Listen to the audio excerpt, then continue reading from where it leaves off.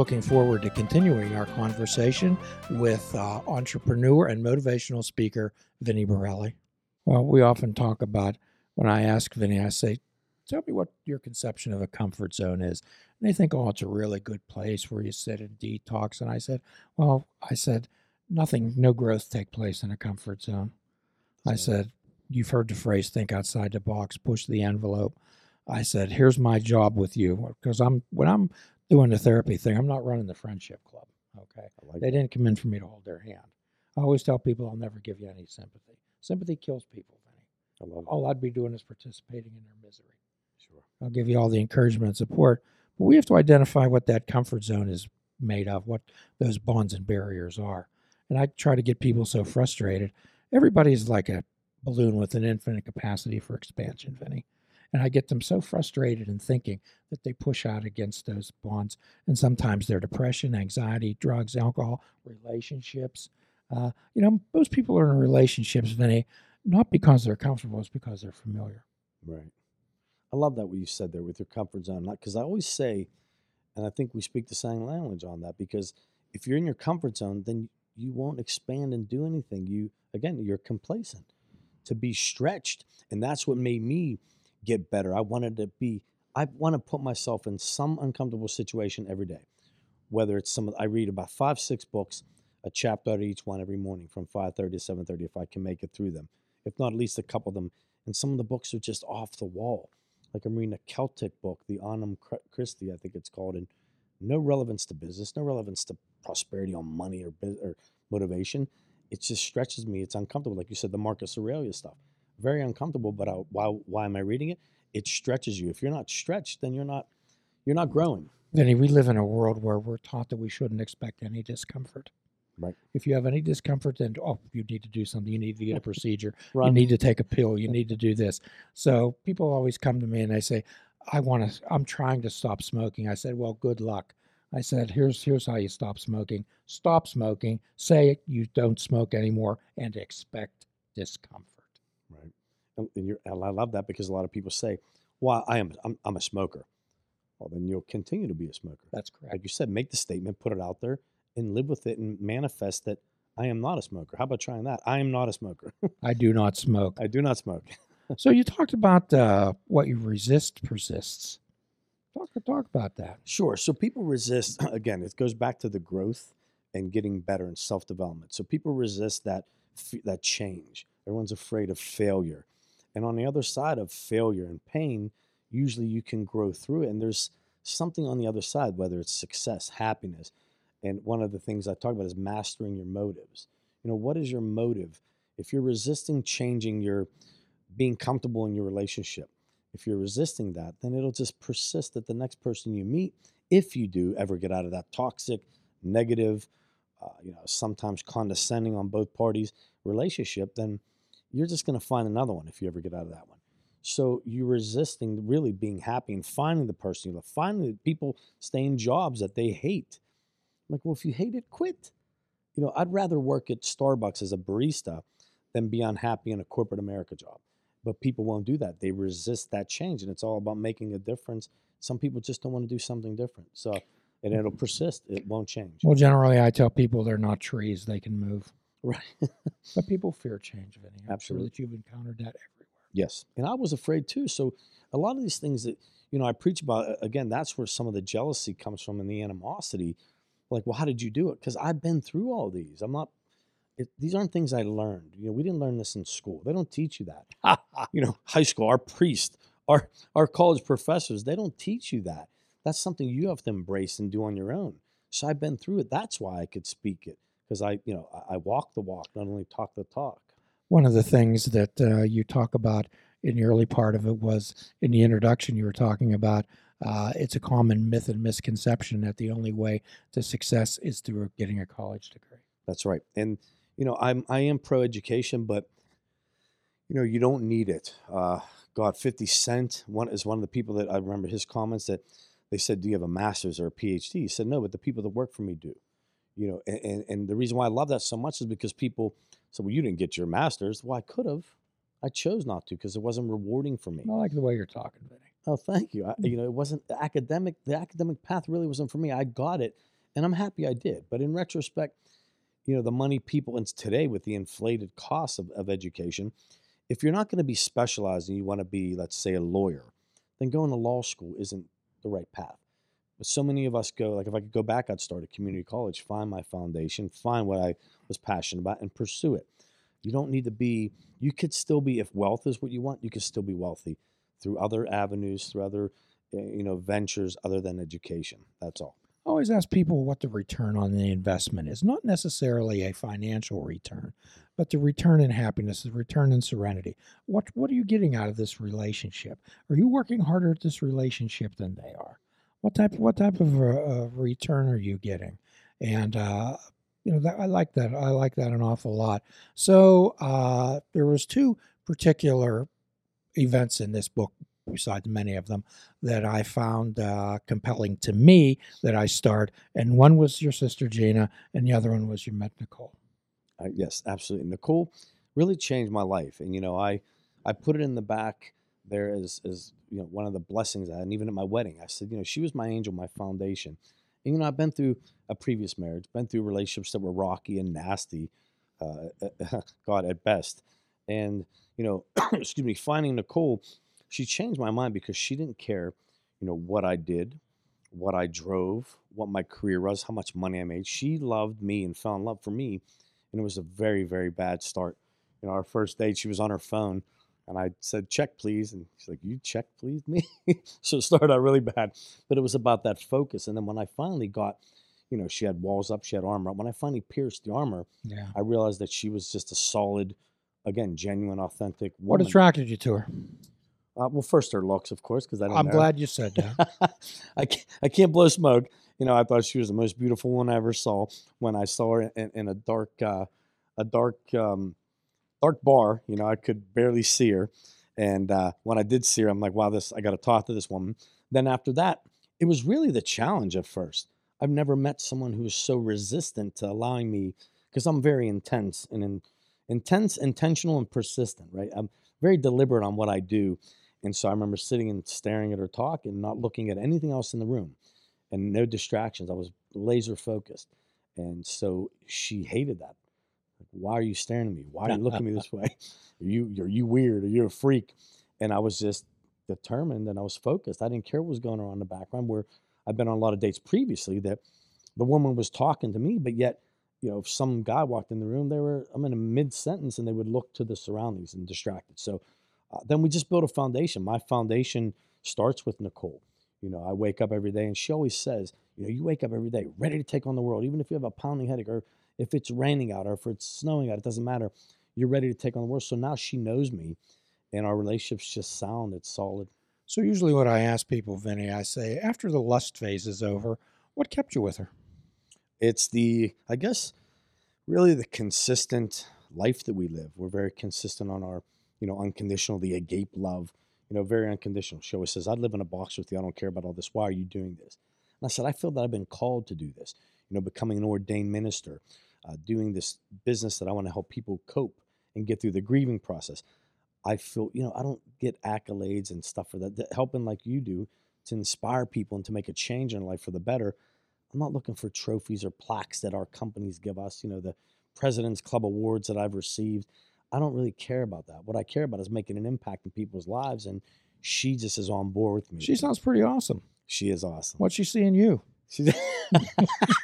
I'm Italian. What do you mean? What the heck? I always play this little game when people come in, and when I talk to the guy about her, they had all types of things, and I say, "Man, she sounds pretty awesome. What does she see in you?" And the guy goes, "Da da da." Right, stutter. Certainly not my hair. She never met me with hair, so she must like short Italian bald guys. No, yeah, it's just solid. She's great. She completes me. For sure.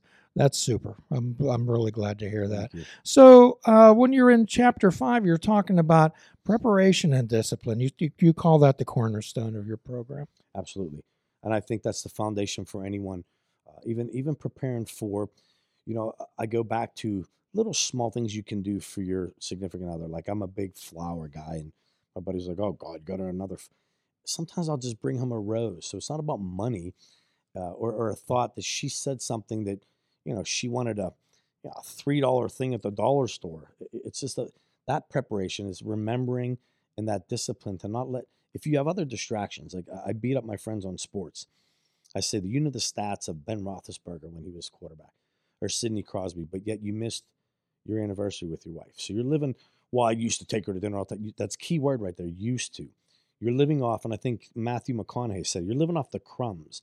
You can't say you used to be this great guy. You used to take your mom to church. You used to take your wife to dinner. What are you doing today?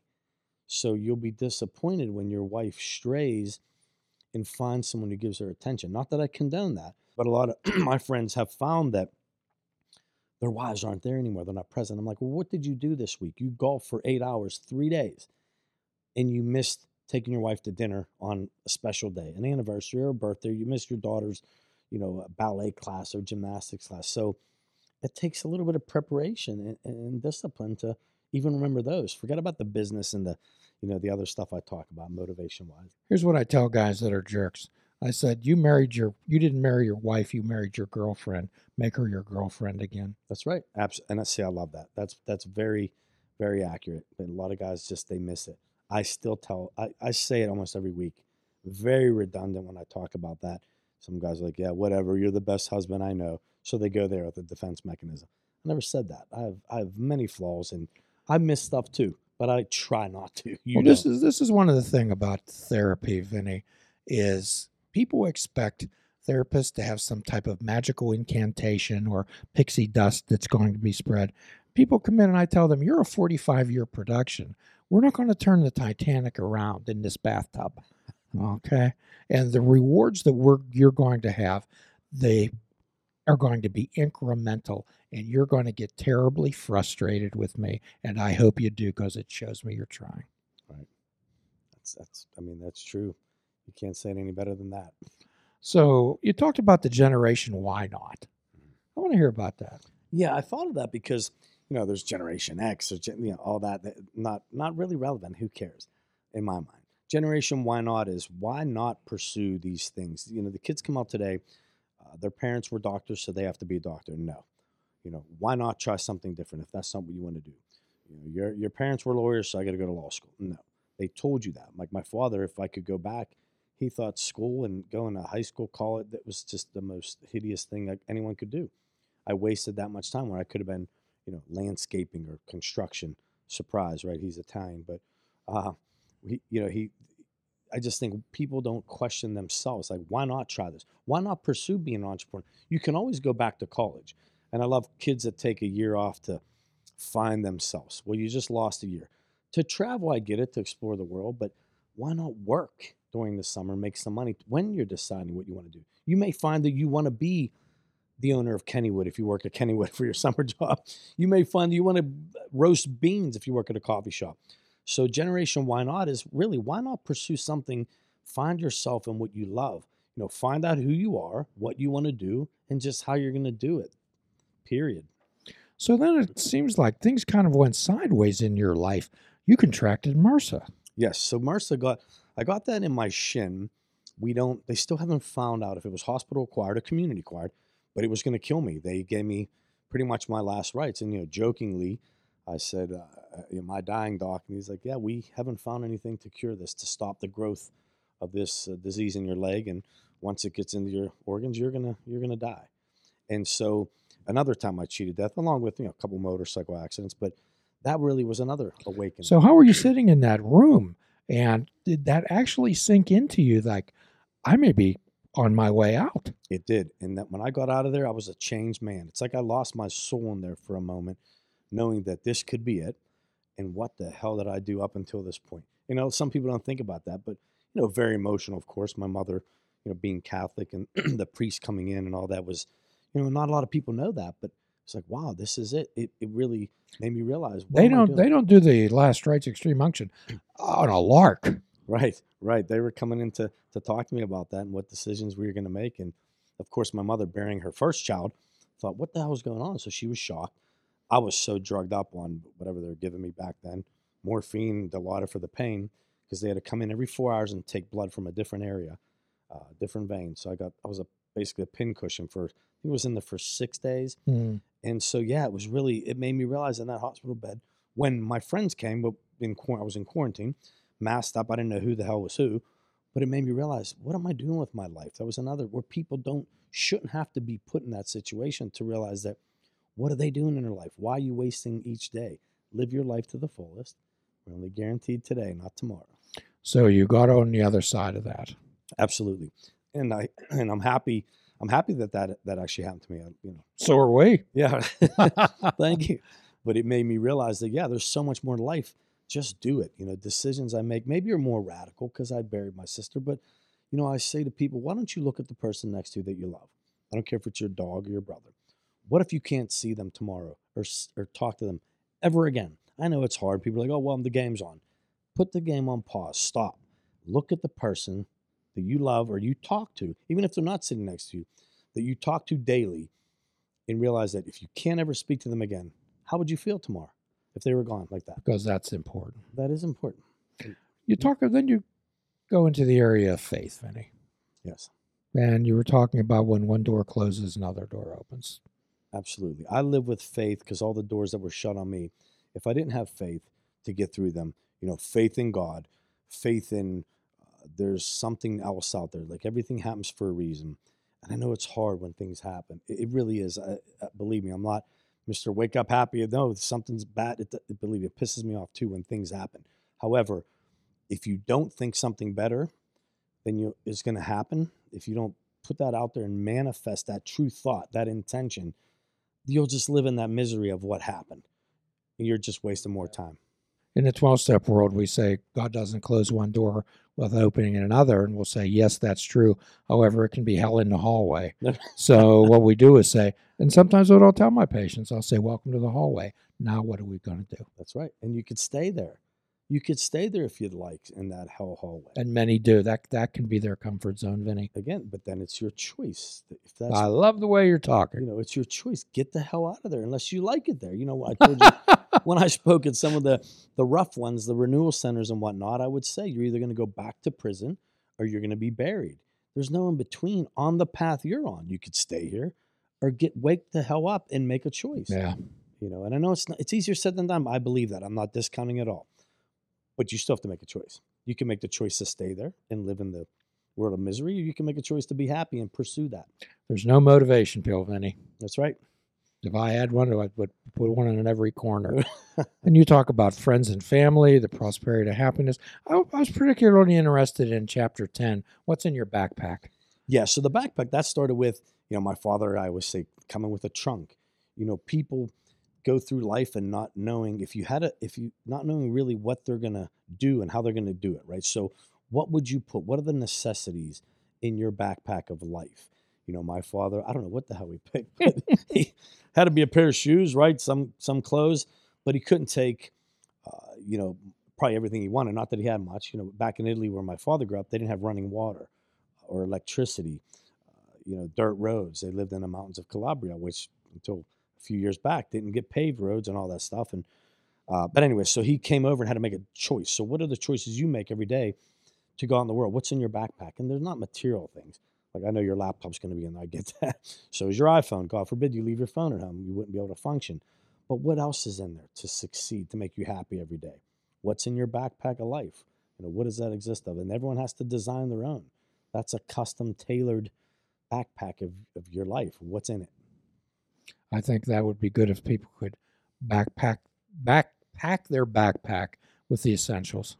Absolutely. And begin figuring out what's important. So in chapter 11, you talk about the PIT, and I like PIT, of course, the passion, intensity, tenacity, and training. Sure. So passion, I think, if you're not passionate about anything, then you're not living your life.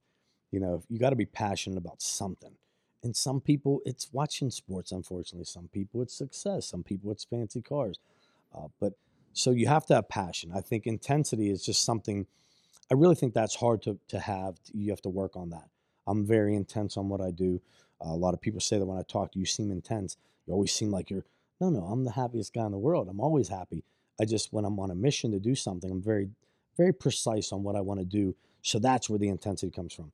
The training and tenacity, you have to be tenacious. You just do.